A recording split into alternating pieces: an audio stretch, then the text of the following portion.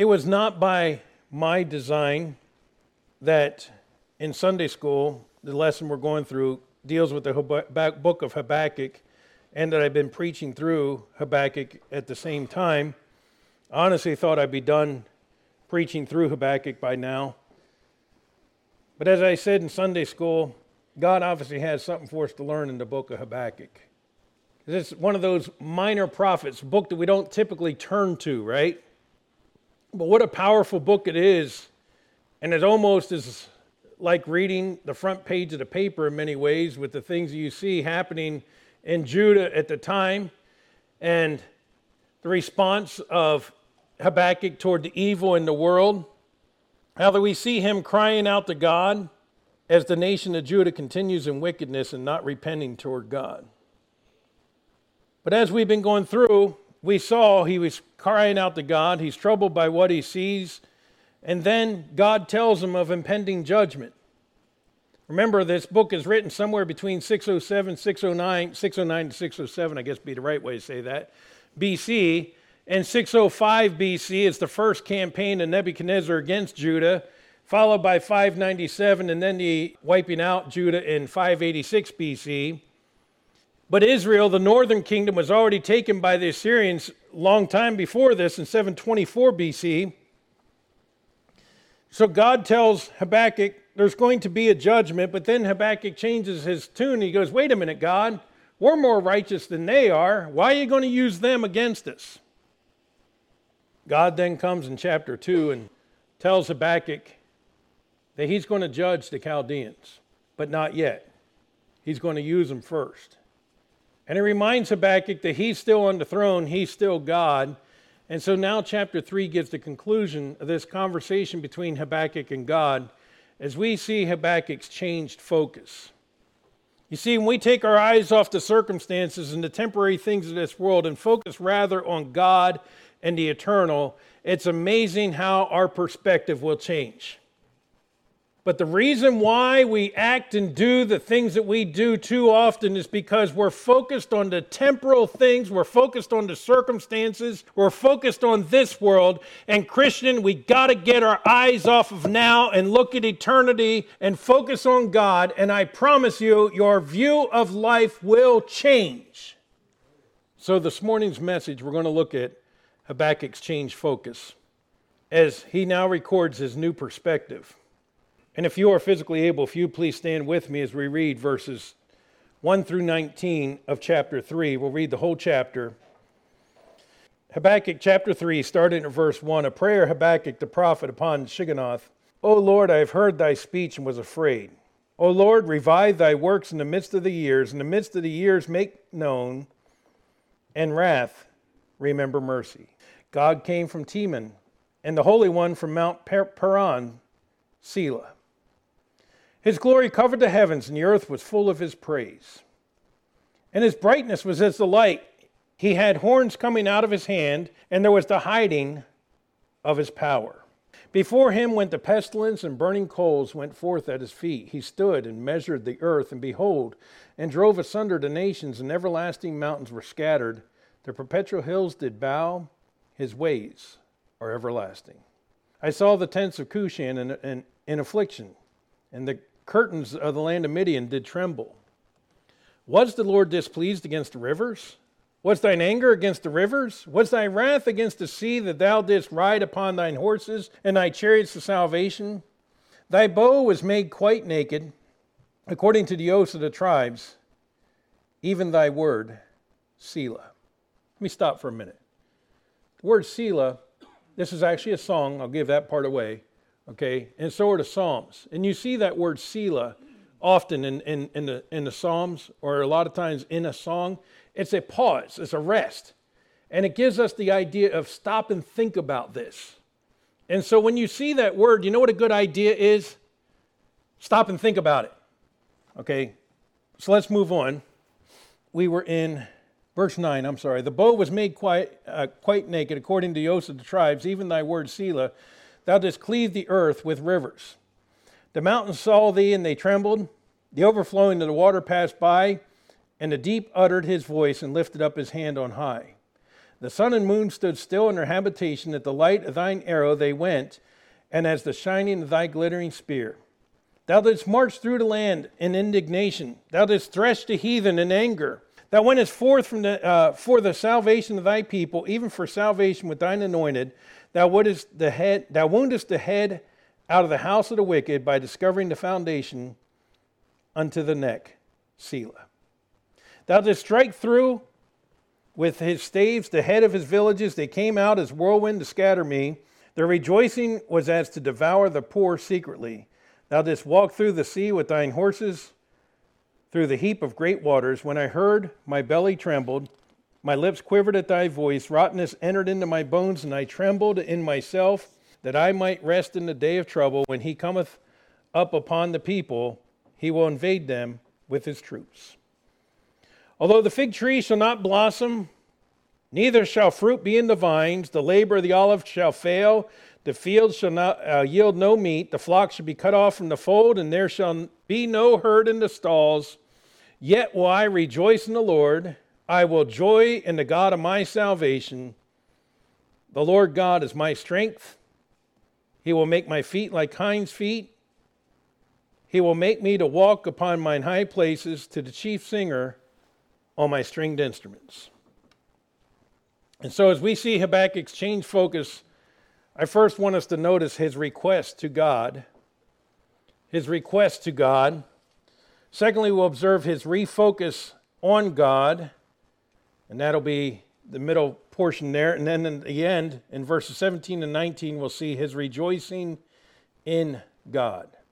Again, you and I must focus on God and the eternal, not the things of this world. Father, again, bless the reading of your word and now the preaching of your word, and we thank you for it in Christ's name. Amen. You may be seated.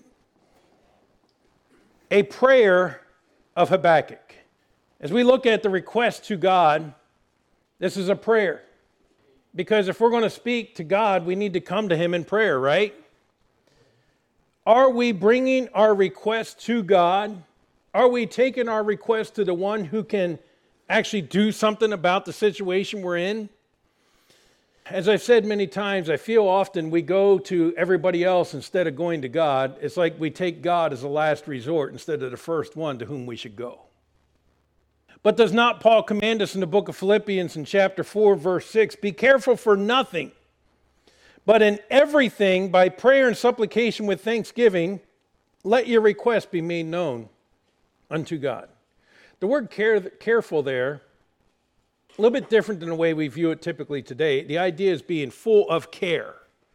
In other words, don't worry about things. Take it to God. Stop worrying about everything, Christian. Take it to God. But here's the thing. We say, I'm going to take my burdens to the cross and I'm going to leave them there. But you and I take our burdens to the cross and we drop them off temporarily. But then we keep checking. Wonder if he's doing anything yet. I wonder if he's doing anything yet. Leave it alone. Stop worrying. When I was younger, I used to worry about everything. I try not to worry about things anymore. One, because God has taught me it's sin. That's most important. You do realize that, right? It is sin. And secondly, all it ever did was kept me up at night and give my stomach issues. So why do that? I like sleep. And I like a calm stomach because I like to eat. And I like to eat hot stuff. So why worry? A prayer Habakkuk, the prophet, upon Shigionoth. And we'll talk about that part later. But verse 2, he says, O Lord, I have heard thy speech and was afraid. I have heard thy speech and was afraid. You know what we lack is a healthy fear of God. We lack a healthy fear of God. God had to tell Jeremiah, don't fear their faces, Jeremiah. But we put more fear in people than we do in a holy God to whom we're going to stand before one day. Too often we make decisions on what will so-and-so think about it. Well, I don't know if I can do that because I don't want to offend so-and-so or whatever. We think more about people than we do offending a holy God. I should fear him and not man. Because you know what? I don't want to offend a holy God. Now, I am thankful that fear, again, does not talk about a cowering from God, okay?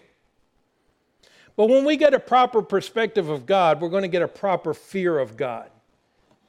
Think again of Isaiah in Isaiah chapter 6 as he's brought into the throne room of God and he hears the angel crying, "Holy, holy, holy is the Lord God of hosts." Now, what do we find him doing? Just standing there, wow, this is pretty cool. No, we find him flat on his face saying, "Woe is me, I am a man of unclean lips." You see, a healthy fear of God, realizing the holiness of God, realizing the perfection of God, realizing the power of God, realizing who our God is, should strike a fear in my heart or a reverence or an awe of who He is. And I am going to stand before Him someday and give an account of my life. That should strike a fear in my heart to say, I do not want to disappoint Him. But you know what changed? It wasn't the circumstances. It was Habakkuk who changed. Because when he saw the holiness of God and he understood that God is still on the throne and he focused on God and focused on eternity and stopped focused on the circumstances didn't change, but the attitude of Habakkuk did. Psalm 147 verse 11. The Lord taketh pleasure in them that fear Him, and those that hope in His mercy. We need to get back to a proper fear of God. You know why we keep our services here at Freedom Baptist Church traditional? It's not because it's the way it's always been done. It's not because we're afraid of change. It's not because we're trying to be just old-fashioned stick in the mud. It's because I believe a holy God has said, when you come to worship me, this is what I expect from you. And so we are trying to line up because I would rather fear Him than fear man. I would rather do it God's way than do it man's way, because this is a church service where we're talking about a holy God, where we're here to worship Him, where we're here to praise Him, where we're here to preach His word, not entertain. And there have been those over the years that have said about the preaching, it's good preaching, but I don't like your music. Or I've heard some say, can't you tone down the preaching a little bit? I had one guy come here for a while and he said, I don't like the way you talk about blah, blah, blah, blah, blah, but I'm not going to try to ever change you. The last words out of his mouth when he walked out that door for the last time is, I'll pray you change someday. And I looked at him and said, I pray I don't. I don't mean that arrogantly, folks, but I want to be right because I serve a holy God and He deserves my fear, my respect. So then he says, O Lord, verse 2, I have heard thy speech and was afraid. O Lord, revive thy works in the midst of the years. In the midst of the years make known, in wrath remember mercy. By the way, I'll say again, this is a song also. It's a prayer and a song. And so a lot of this is Hebrew poetry, and I really don't have time to get into it, but it's really beautiful poetry written here.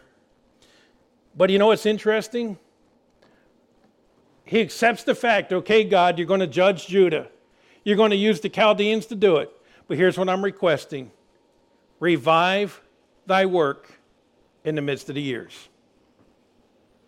You see, often we pray for revival so that we don't see our nation fall apart further. Habakkuk knows his nation is heading toward judgment. He says, revive thy work in the midst of the years. God's work of revival is not limited to our circumstances. In other words, God, in the end here, He says, in wrath, remember mercy. Lord, remember, you've made a promise to this nation. And God had promised He's not going to completely destroy the nation. There is going to be a remnant. There is going to be those that He is going to save alive. And Habakkuk starts turning, Lord, revive them. Bring us back to you. Turn our hearts back to you. Revive has the idea to bring alive again, right? Well, when was I made alive? I was made alive the moment I received Jesus Christ. Paul makes it very clear, Ephesians 2:1, and you hath he quickened, the idea there, made alive, the idea, well, that was almost northern, who were dead in trespasses and sins. Colossians 2:1, and you, being dead in your sins and the uncircumcision of your flesh, hath he quickened together with him, having forgiven you all trespasses. You say, what do you mean I was dead? I was alive. No, you were dead in trespasses and sins before you received Jesus Christ. Oh, you're physically alive, but you're spiritually dead. And we are born spiritually dead apart from God until the moment we receive Jesus Christ as our Savior. But aren't you glad at the moment of salvation that he places within you the indwelling Holy Spirit and you are made alive? Hallelujah. But here's the thing. I was made alive when I received Jesus Christ. But there's times when I can become cold-hearted or lose my first love, as we see in Revelation chapter 2, as Jesus Christ is addressing the church at Ephesus, and he's commending them. He says, but I have somewhat against you, and that you have left your first love. We call it backsliding. We call it living in carnality. Let me ask you this.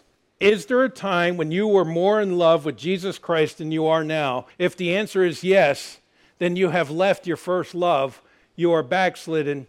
You need to be revived. Doesn't mean you've lost your life. You need to be revitalized in your life. You know why we're having a couples conference? It's not because we think every couple in this church has a bad relationship. But I want my relationship revived. Now, I think my relationship with Susan is better than it's ever been before. But it can only get better, right? It can always get better. And I want it to get better. Well, so it should be with my relationship with God, is that it should be growing. I should be growing more in love with him. But those times when my heart gets cold, I need to be revived, brought back into love with him. And that was what Jesus was saying to the church at Ephesus. That's what Habakkuk is saying is, God, okay, I understand you're going to judge your people, but can you still work in our hearts and bring us back to you, God? Bring us back to you. Oh, folks, we see our nation on a fast track running from God. Number one, what are we doing praying? Are we praying? Number two, are we sharing the gospel? What are we doing, Christians, about it? Okay, but I understand it takes a work of God. Are we praying and asking, God, do a great work among us. Revive us in the midst of years. Revive thy work. You see, I hear often today this attitude of, well, the Bible told us the end times would be bad. And Jesus said he would come and rapture his church out of here. So I'm sitting on my thumbs waiting for Christ to come.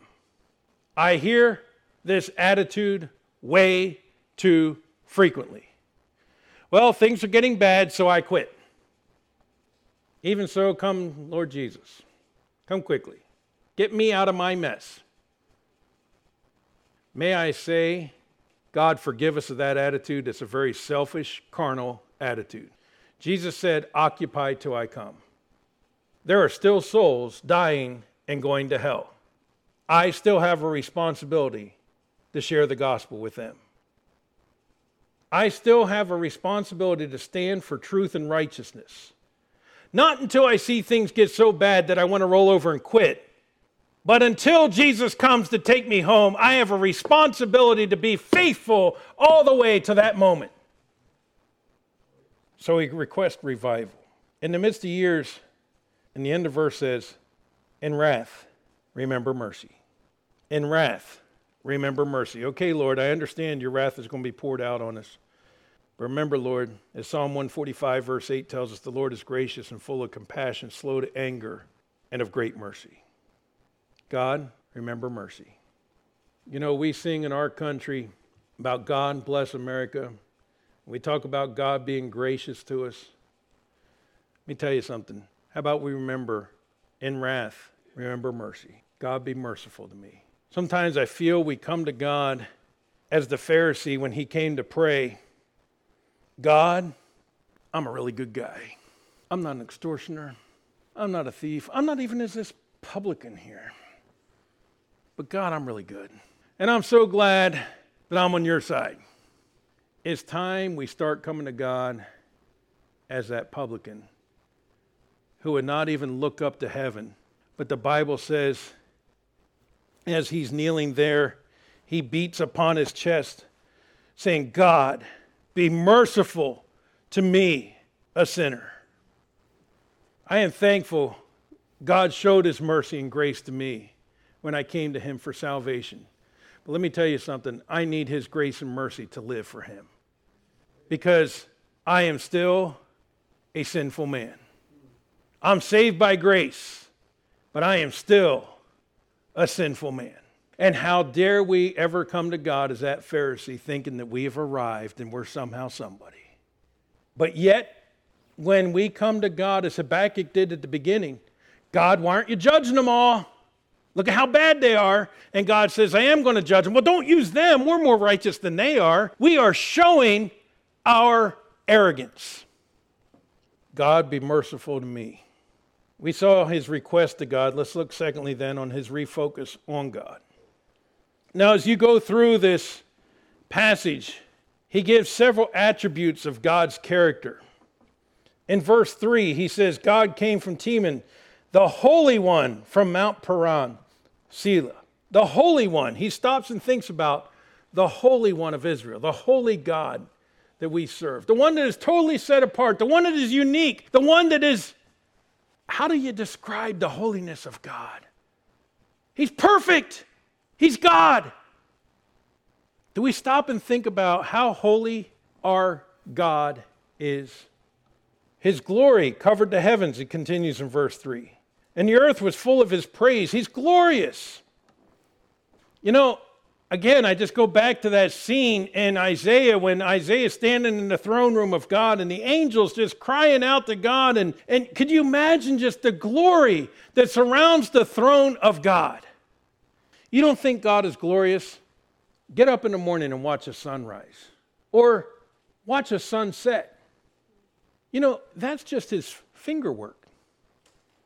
I love the way the Bible describes it. It's the finger work of God. You know, I don't mean this disrespectfully, but it's kind of like his finger painting. I mean, imagine what the whole picture really looks like. And that's just a testament of the glory of who he is. That's amazing. He's praiseworthy. It says the earth was full of his praise. Oh, that the children of men would praise the Lord. Wouldn't it be wonderful if every man, woman, boy, and girl today were praising God? You know, that was God's desire. That's why he created us. He wants us to come to him and praise him. He wants us to thank him for giving us life, to thank him for creating us, to thank him for who he is. Can you imagine if the whole world were doing that? Wow, what a different place this would be.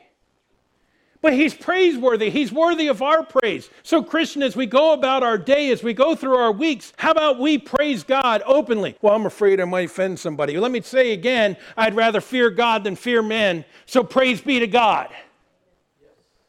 You know, it's amazing to me. Are you allowed to say that? Well, nobody told me I can't. Are we supposed to do that? Well, why do we ask these questions? If God told us to, just do it. Well, you have to leave your religion at the door when you come into government. I'm so sick and tired of hearing that.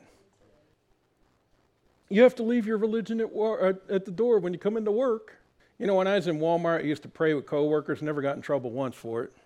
Just saying. And you know, you don't talk about politics or religion at work. Okay, I'm not talking about religion. I'm talking about a relationship with my friend Jesus Christ, my Savior, Jesus Christ.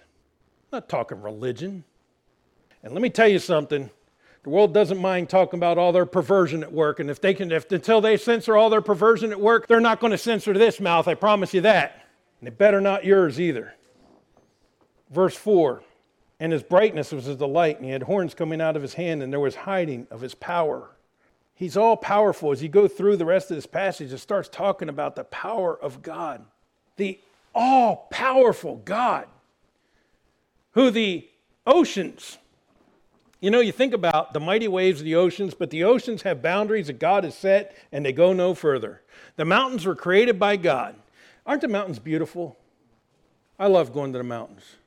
And every time I look at those majestic mountains, I think, wow, he created these. Verse 6, He stood and measured the earth, and behold, he drove asunder the nations, and the everlasting mountains were scattered. The perpetual hills did bow. His ways are everlasting. I am glad he's unchanging. He's everlasting, the same yesterday, today, and forever. Aren't you? He's not one of these gods that comes and goes. You know, when we were in high school, we had to study all the different Roman gods and the different Greek gods. All these gods come and go. I'm glad I serve the everlasting God, aren't you? You see, focusing on God's character is part of the renewing of our mind. I got a phone call yesterday from a guy who's trying to help somebody else. And he said, I'm trying to help this individual and counseling them. And he goes, do you have any suggestions? I said, I do. I said, I have learned in counseling that sometimes I think we do it unintentionally, but we do it wrong. I said, we give them verses about the sin that they're dealing with. I said, so what's that make them focus on? The sin. I said, I was taught years ago a different method, and it's a biblical method. I said, the Bible tells us that we're to put off the old man and put on the new. We understand that part. I said, but the problem is what we often do is try to pull off the old and just put on the new. I said, and the man likened it to taking a lemon tree and picking off all the lemons and gluing on some apples and saying, yay, I made an apple tree. But you didn't. Because in a few weeks, all those apples are going to rot, and you're going to realize it's still a lemon tree, and it's going to still produce lemons.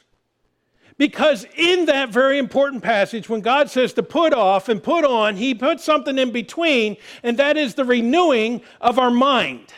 The renewing of our mind. So what we got to stop doing is putting people's focus back onto sin, but we need to put their focus rather on God. You say, what are you talking about? Okay, let me explain. And I've shared this with the church here before, but when we sin, we are violating the character of God, right? So, if I lie, what character of God have I violated? God is truth. God is holy. God is perfect.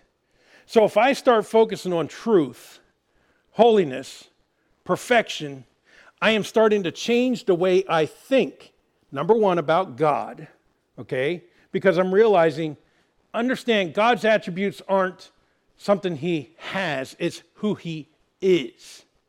Okay? You and I can have attributes that we can reflect parts of his attributes, but we are not that, if that makes sense, okay? So, I reflect on the holiness of God, the truthfulness of God, the truthfulness of God's word, the truth, Jesus Christ, okay? And I start thinking on these things, Philippians 4:8, I start changing the way I think about God. And when I change the way I think about God, I change the way I think about self.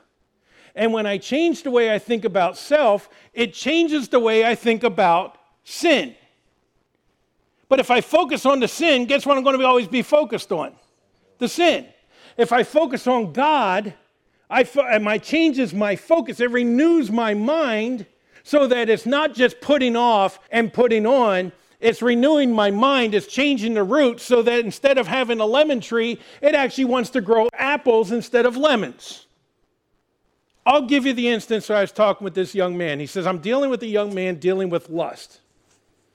And I told him, I said, so typically what we do is we take him to verses that God condemns lust and whatnot. And so I explained this whole process to him. And I said, here's when you know you got it.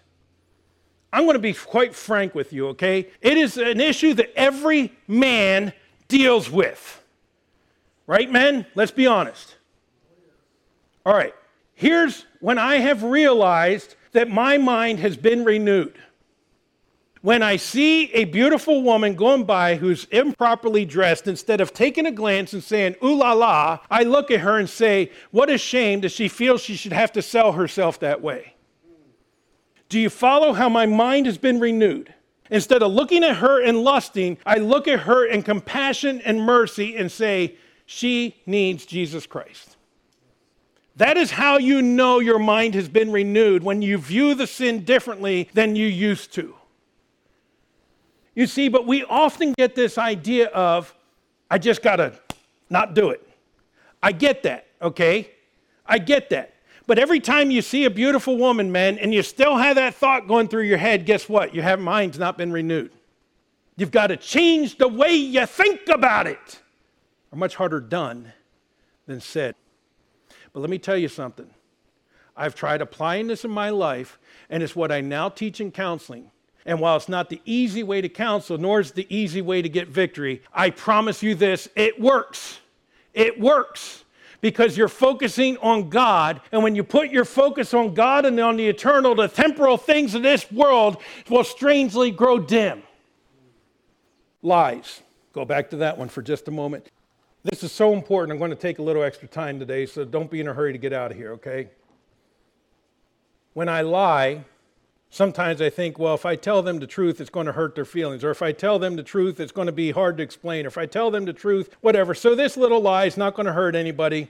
But when I focus on truth and I realize that God is truth, Jesus Christ is truth, and truth always matters, and my integrity matters. And instead of thinking that this little lie is going to be okay, it's not going to hurt anybody, but I realize that my integrity is more important than any lie or hurting somebody's feelings or offending somebody, that I'm always going to tell the truth, period. That is when my thinking has been renewed.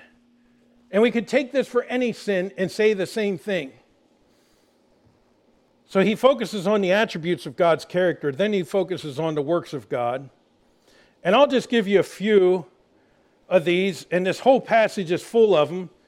But in verse 10, as he says, the mountains saw thee, and they trembled. The overflowing of water passed by. The deep uttered his voice and lifted up his hand on high. The lifting up his hand on high probably is a reference to the parting of the Red Sea, the ocean parting before them. When you come down to verse 11, and it says, the sun and moon stood still in their habitation, a reference to Joshua praying and asking God to hold the sun in place. And you go through this whole passage and you see reference after reference to all these works of God. Here's what we sometimes do. We think of the God of the Bible who did all these wonderful works and the God of today who doesn't work. He's the same yesterday, today, and forever. The same God who did miracles in the Old Testament does miracles today. I remember when Susan and I were dating, I don't remember if it was her or me, one of us asked one of the dumbest questions in the world. I think it was me, because she wouldn't do that. Do you believe God still performs miracles? That's a really dumb question. Because every time somebody accepts Jesus Christ as their Savior and is made from a child of hell to a child of God, that is a miracle. My God still does miracles today. And by the way, I believe in other ways God still does miracles today, don't you? We need to focus on the working of God in our lives because it reminds us. You see, sometimes when we read the Old Testament, we read about God sending the plagues upon Egypt and God bringing them out of Egypt and then delivering them across the Red Sea and Pharaoh's army being drowned and providing for them in the wilderness. And we see them complaining. We're like, how can you do that? How could you not trust God after he's proved himself over and over and over and over again to you? How do you still doubt him? But before we become critical of the Israelites, how about we look in our own lives and say, God has provided for me over and over and over again. How dare I still question him? But we don't focus on the works of God, reminding us, again, those memorials, if you will, reminding us he's done it before, he can do it again, and he will. So thinking of the works of God reminds us of several things. Number one, he cares for us. 1 Peter 5:7, casting all your care upon him, for he careth for you. He's proven himself before, and he can and will do it again. Which then, as he's focusing on God, remember, we see this refocus from the temporal, earthly situation that he's in to the eternal God. He focuses on the character of God, he focuses on the works of God, and then focuses on the faithfulness of God. And again, as he goes through all these illustrations throughout this passage, he's talking about the faithfulness of God. God is faithful. God is faithful. Psalm 36, verse 5, thy mercy, O Lord, is in the heavens, and thy faithfulness reacheth unto the clouds. Lamentations 3, 22 and 23 is of the Lord's mercies we are not consumed, because his compassions fail not. They are new every morning. Great is thy faithfulness. So Habakkuk brings his request to God. Here he focuses on God, which brings us to the last point, his then rejoicing in God. So I already said this is a prayer, but go back to verse 1. A prayer of Habakkuk the prophet upon Shigionoth. Now, Shigionoth is either a type of song or an instrument. There is a similar spelling to this in the title of Psalm 7. When you go to the title of Psalm 7, and in Psalm 7, it appears to be more of a type of song. But he also does say at the end of this passage to be played on the stringed instruments. So the Shigionoth may have been a certain type of stringed instrument that it was played upon.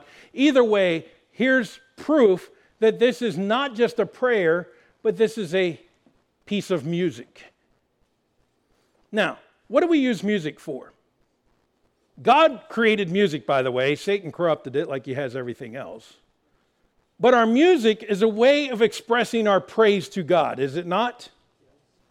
So just the fact that Habakkuk, which prophet we in? Habakkuk takes this prayer and writes it in a poetical style and sets it to music, shows that he is praising God. Now, has the wickedness and violence in the land changed? Yes or no? Has any of Habakkuk's circumstances changed at all? Is the fact that Judah is heading toward God's judgment changed? No.